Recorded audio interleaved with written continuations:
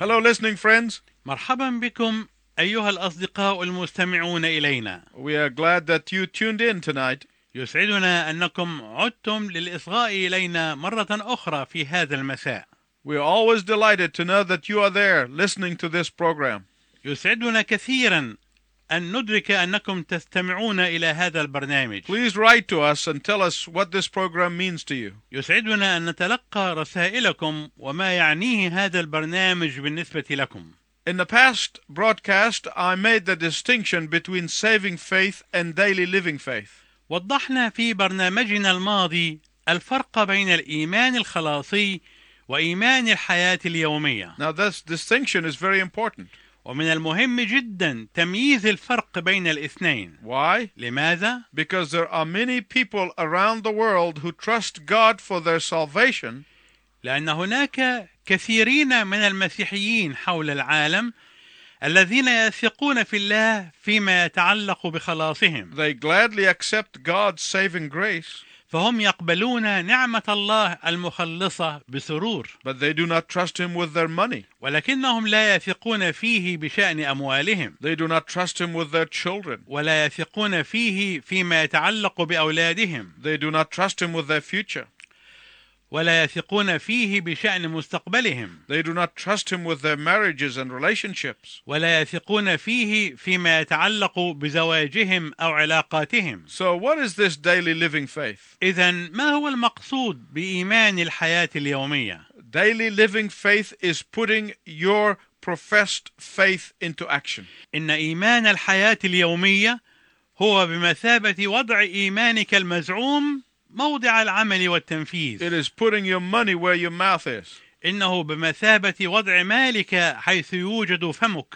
It is putting your trust where you claim it to be. ووضع ثقتك حيث تزعم أنه مكانها. It is putting your action where your words are. ووضع أعمالك حيث تكون كلماتك. So when the red light appears in the dashboard of your car, ولذلك عندما يظهر النور الأحمر على لوحة قياس الأجهزة أمامك and it says engine trouble, مشيرا إلى أنه توجد مشكلة في الماكينة، it is time to stop and find out what is wrong with the engine of your faith. يكون هو الوقت المناسب للتوقف واكتشاف الخطأ الموجود في ماكينة إيمانك. Find out what is wrong with your daily living faith. اكتشف ما هو الخطأ وما هي المشكلة في إيمان حياتك اليومية. I want to tell you something very important up front. أود أن أقول لك شيئا على جانب كبير من الأهمية. If you spend 4 or 5 minutes in prayer every day and 6 hours in front of the television, إذا كنت تقضي 5 أو 10 دقائق كل يوم في الصلاة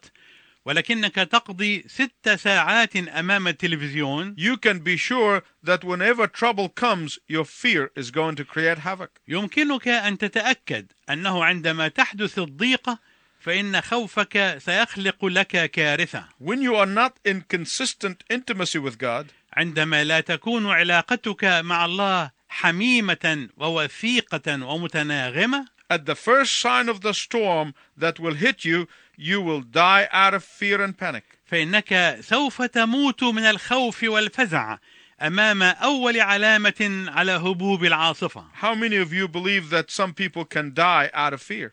كم من المستمعين يعتقدون أن بعض الناس يموتون من الخوف؟ I read a legend that says that death was walking toward a city with a sickle in hand. قرأت مرة عن أسطورة تقول إن الموت كان يتمشى نحو مدينة وفي يده منجل. A man stopped him and asked him the question, فاستوقفه إنسان وسأله: "What are you going to do?" ماذا سوف تفعل؟ Death said, فقال الموت: "I am taking 500 lives." أنا مزمع أن آخذ 500 نفس. And the man said to death, فقال الرجل للموت: "That's terrible. هذا أمر رهيب، That's too many." هذا رقم كبير جدا. And death said, فقال الموت: "That is the way it is, for that is what I do." هذا طريقي وهذا ما سوف أفعله. The man decided to run ahead of death and warn the people that death is coming. فقرر الرجل أن يجري أمام الموت ليحذر الناس بأن الموت قادم. So he ran into the streets of the city shouting, "Watch out, death is on its way." فكان يجري في شوارع المدينة وهو يصيح: احترسوا فإن الموت في الطريق إليكم. Then the man retreated into the countryside to see what would happen. ثم انسحب الرجل إلى الريف ليرى ما سوف يحدث. On his way to the city early the next morning, وفي طريقه إلى المدينة في الصباح الباكر لليوم التالي، the man saw death coming out of the city. رأى الرجل الموت خارجا من المدينة، And he asked death, فسأل الموت قائلا: how many died? كم عدد الذين ماتوا؟ And death said, فقال الموت: 2,000. 2000. The man was stunned. فذهل الرجل And he said to death, وقال للموت: but you told me only 500 will die. ولكنك أخبرتني أن 500 فقط هم الذين سوف يموتون. Death said, فقال الموت: yes, I did. نعم، أنا فعلت ذلك. The other 1,500 died of fear. ولكن 1500 الآخرين قد ماتوا من الخوف. I want you to listen to me very carefully, please. أرجو أنك تسمعني جيدا من فضلك. I realize that there are chemical problems in the mind and sometimes we need medication. أنا أدرك أن هناك مشاكل كيميائية في المخ وأنها تحتاج إلى علاج طبي. But I'm convinced that fear is probably the biggest single reason why so many people are sick. ولكني أعتقد أن الخوف ربما كان أكبر سبب وحيد لمرض كثيرين من الناس. If fear is an indicator light, what do you think tranquilizers do? فإذا كان الخوف هو بمثابة النور الذي يبين الحالة، ماذا تظن أن تفعل المهدئات؟ They extinguish the warning light. إنها تطفئ نور التحذير. It will be like me seeing that warning light in the dashboard of my car and instead of taking it to the mechanic, I disconnect the wire. إن هذا يشبهني عندما أرى نور التحذير الذي أمامي في لوحة قياس الأجهزة في سيارتي، فبدلا من أن أذهب إلى الميكانيكي أقوم أنا بفصل سلك النور لأنه يضايقني. If you heard me say to a mechanic, please disconnect the wire, you would say that sanity has left me. إذا سمعتني أقول لذلك الميكانيكي: من فضلك افصل هذا السلك، فإنني أكون قد فقدت سلامة تفكيري. But this is how so many Christians dealing with fear. ولكن هكذا يتعامل كثيرون من المؤمنين مع الخوف. They try to tranquilize their fear and never deal with the trouble in the engine of faith. إنهم يحاولون أن يهدئوا خوفهم بدلا من أن يحاولوا أن يعالجوا المشكلة التي في ماكينة إيمانهم. They deal with the symptoms and not with the cause. أي أنهم يعالجون الأعراض الخارجية ولا يتعاملون مع السبب الحقيقي. But what Jesus wants you to do is to deal with faith. وما يريد يسوع أنك تفعله هو أنك تتعامل مع الإيمان. He wants you to let faith overcome fear instead of tranquilizing it. إنه يريدك أن تجعل الإيمان يتغلب على الخوف بدلا من تسكينه. To let faith fix fear instead of pacifying it. أن تدع الإيمان يعالج الخوف بدلا من تهدئته.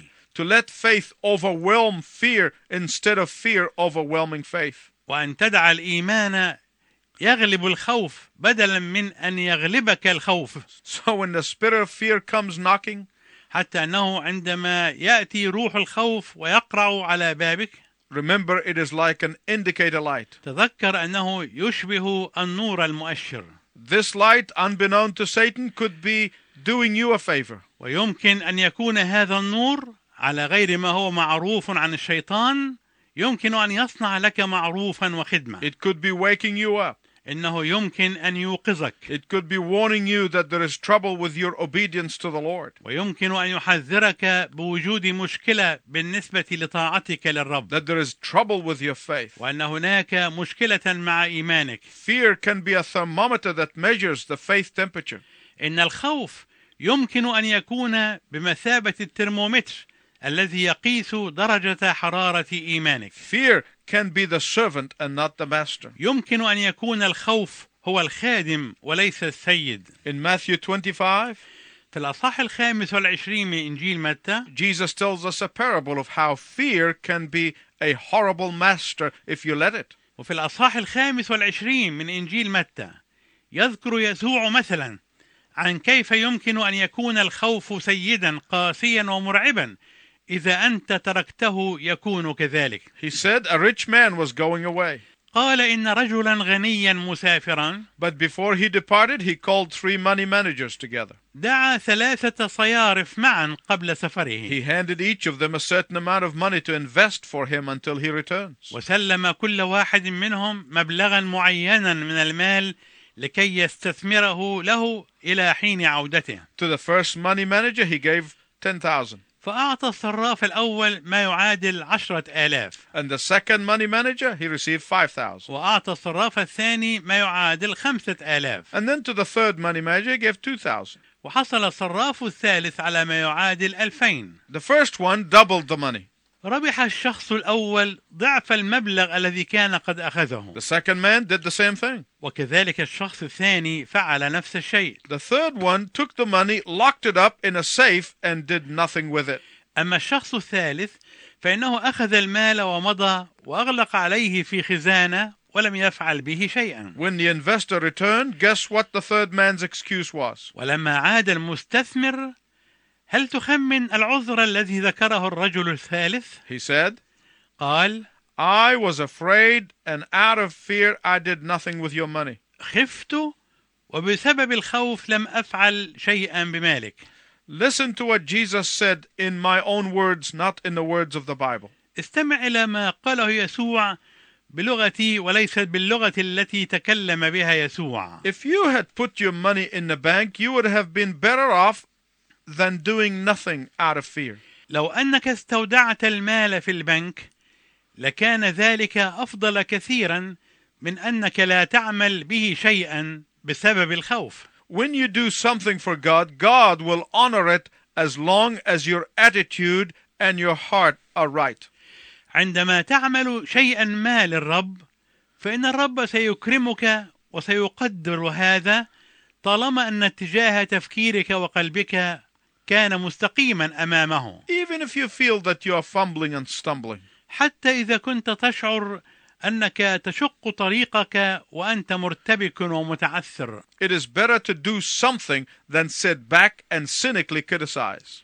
من الأفضل أن تعمل شيئا ما بدلا من الاسترخاء وأنت تنتقد بتشاؤم وسخرية. What caused this man to be totally paralyzed and do nothing? ما الذي جعل هذا الرجل مشلولا وعاجزا تماما ولم يعمل شيئا؟ The Bible says it was fear. يقول الكتاب إن السبب هو الخوف. He made his fear master instead of his servant. إنه جعل الخوف سيده بدلا من أن يكون خادمه. He was mastered by fear instead of mastering fear. أي أن الخوف كان يسوده بدلا من أن يسود هو الخوف. I'm sure by now, at the end of this series of messages, you are asking this question. وأنا متأكد الآن ونحن نقترب من نهاية هذه السلسلة من الرسائل أنك تسأل هذا السؤال. How do I go about mastering fear? كيف يمكن لي أن أتسيد على الخوف؟ And I'm glad you asked because I'm anxious to answer. ويسعدني أنك سألت هذا السؤال لأنني أشتاق أن أجيب عليه. First of all, أول كل شيء pray your fears out. صلي لكي تطرد مخاوفك إلى خارج. Pray about what is frightening you. صلي لأجل ما يسبب لك الخوف. Spill it out to God in details. انطق بكل ذلك وعبر عنه بالتفصيل أمام الله. Tell God what is worrying you and causing you anxiety.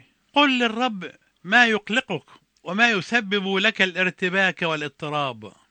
Tell God in details why you are anxious and afraid. قل للرب بالتفصيل لماذا أنت مضطرب وخائف. God wants to hear your heartaches. إن الله يريد أن يسمع منك ما يؤلم قلبك. In fact, He's the only one who does. وفي الحقيقة هو الشخص الوحيد الذي يفعل ذلك. Tell Him that you're afraid. قل له إنك خائف. Tell Him that you're frustrated. قل له إنك يائس وأنه قد خاب أملك. Tell Him that you are discouraged. قل له إنك محبط وحزين. Tell Him that you're angry. قل له إنك غاضب. Whatever it is, name it before God. ومهما كان الأمر حدد ذلك بالاسم أمام الله. Call it out and cry it out. أفصح عنه واصرخ به.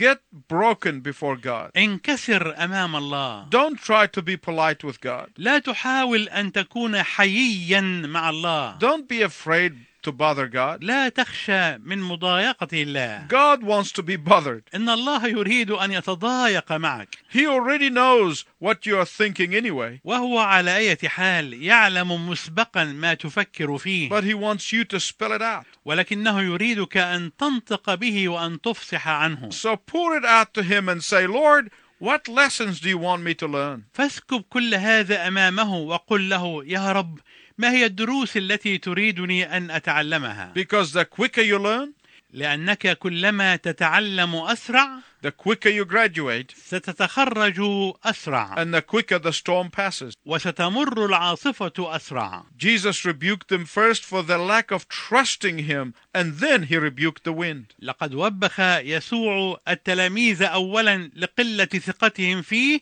وحينئذ انتهر الريح. Second is this. ثانيا You can ask God for peace in the midst of fear.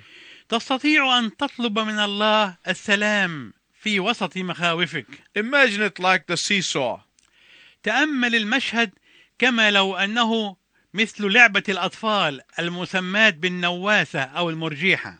When fear is pushing his weight down, عندما يدفع الخوف بثقله إلى أسفل من جانب and you and your daily faith are suspended in midair, فأنت وإيمانك اليومي تكونان معلقين في الهواء. you can ask God to come and put his weight behind you, and he will come and blow fear out. وأنت تستطيع أن تطلب من الله أن يأتي وأن يضع ثقله خلفك وعندئذ سيأتي ويطرد الخوف بعيدا. God may not necessarily remove the cause of your fear, قد لا يكون من الضروري أن يزيل الله سبب خوفك and he may not remove the circumstances that you're in, وقد لا يزيل الظروف التي أنت فيها but you will not be afraid when you are living in his shadow. ولكنك لن تكون خائفا إذا كنت تحيا في ظله. I have been in situations when again and again, when the circumstances have not changed at all for a long time. ولقد تواجدت مرارا وتكرارا في مواقف لم تتغير فيها الظروف لمدة طويلة. And yet, God's peace that passes understanding dominated me from head to toe. ومع ذلك فإن سلام الله الذي يفوق كل عقل كان يهيمن علي ويسودني من هامة الرأس إلى أخمص القدم. God will give you his peace when you ask him. إن الله سيعطيك سلامه عندما تطلبه منه. Let me repeat.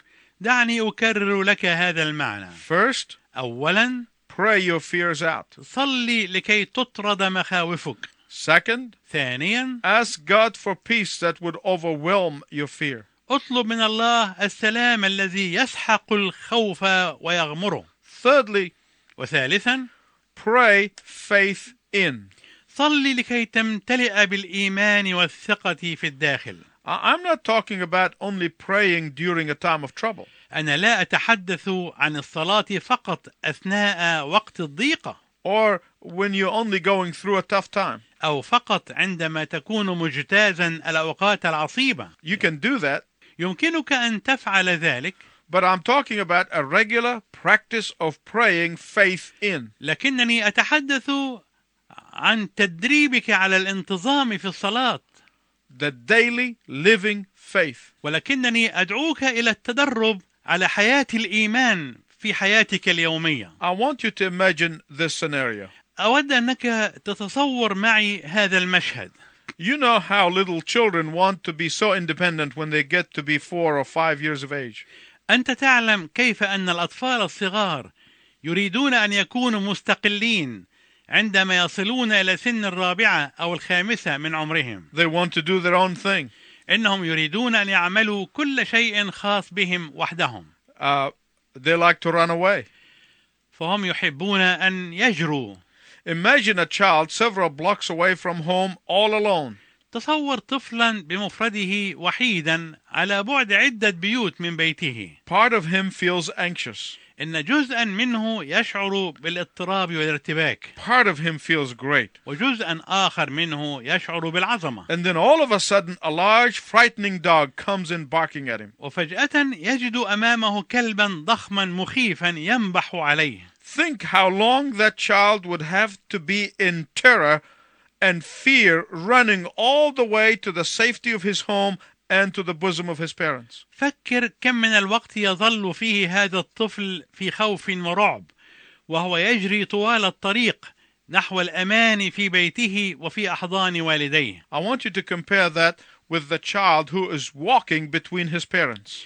قارن بين هذا الطفل وطفل آخر يسير بين والديه، with each holding one of his hands. وكل منهما يمسك بيد من يديه. And then the same thing happens. ويحدث نفس الشيء. That big dog comes in and barks.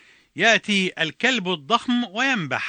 Think of how long it will take this little child to either cling to his father's leg or jump into his father's arm. فكر كم من الوقت يحتاج إليه هذا الطفل، إما لكي يتشبث برجل أبيه أو يقفز إلى أحضان أبيه. Oh, I want you to know that the same thing works spiritually. أود أنك تتذكر أن نفس هذا الشيء يحدث روحيا. When you give God the crumbs of your time, عندما تعطي الله فتات وقتك and the crumbs of your attention, وفتات اهتمامك and the crumbs of your energy, وفتات جهدك وطاقتك and the crumbs of your money, وفتات مالك، and then you keep wandering away from the Lord, وتظل شاردا بعيدا عن الرب، it's going to take you a long time to run back home in fear and in panic. فإنك سوف تحتاج إلى وقت طويل وأنت تجري عائدا إلى البيت إذا اقتحمك الخوف. Think of how long that fear will linger for you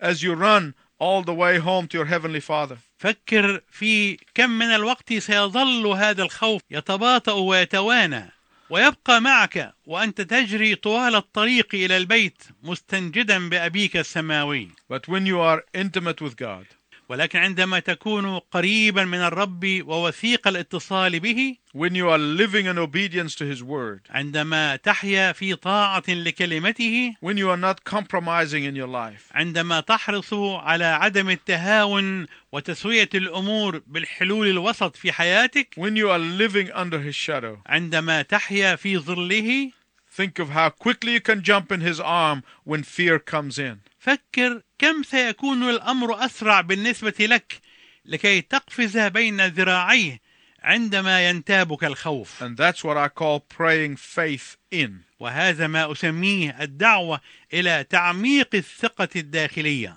Every day. كل يوم. And doing so on a regular basis, whether the sun is shining or the clouds are hiding it, it doesn't matter. وعندما تفعل ذلك بانتظام وباستمرار، فسواء أكانت الشمس مشرقة أم كانت محتجبة بالغيوم، فليس هناك فرق.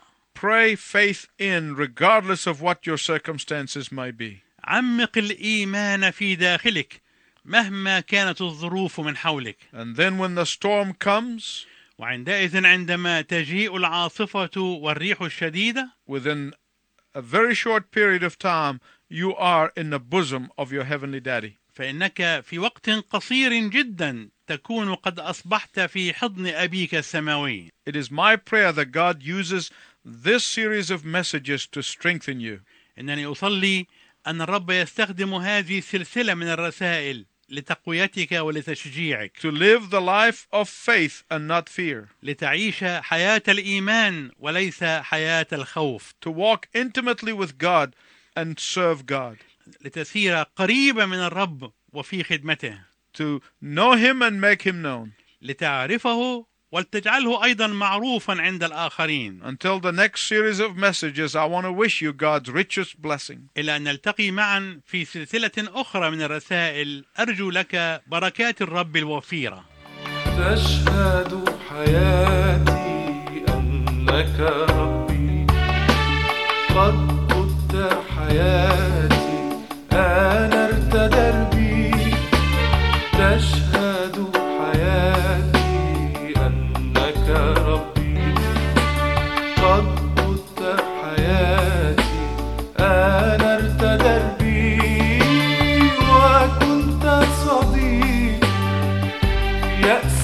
وضيقي، كنت صديقي في يأسي وضيقي، كنت رفيقي وقت وحدتي، وقت وحدتي.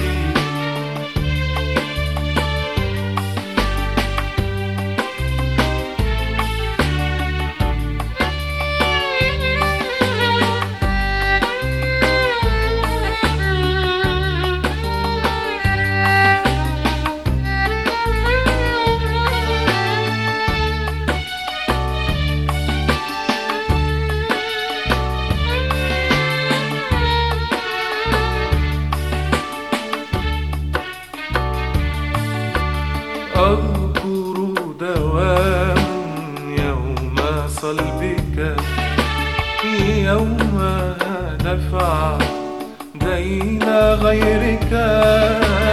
أذكر دواما يوم صلبك، يوم دفع دين غيرك. قد صلبت عني ودفعت ديني، صلبت عني دفعت ديني.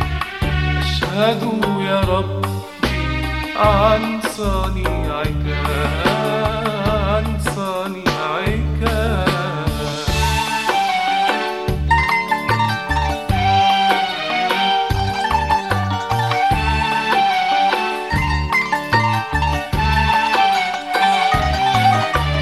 وكنت صديقي في يأسي وضيقي، كنت صديقي في يأسي وضيقي، وكنت رفيقي وقت وحدتي، وقت وحدتي. قد صلبت عني دفعت ديني، صلبت عني دفعت ديني. أشهد يا رب عن صنيعك.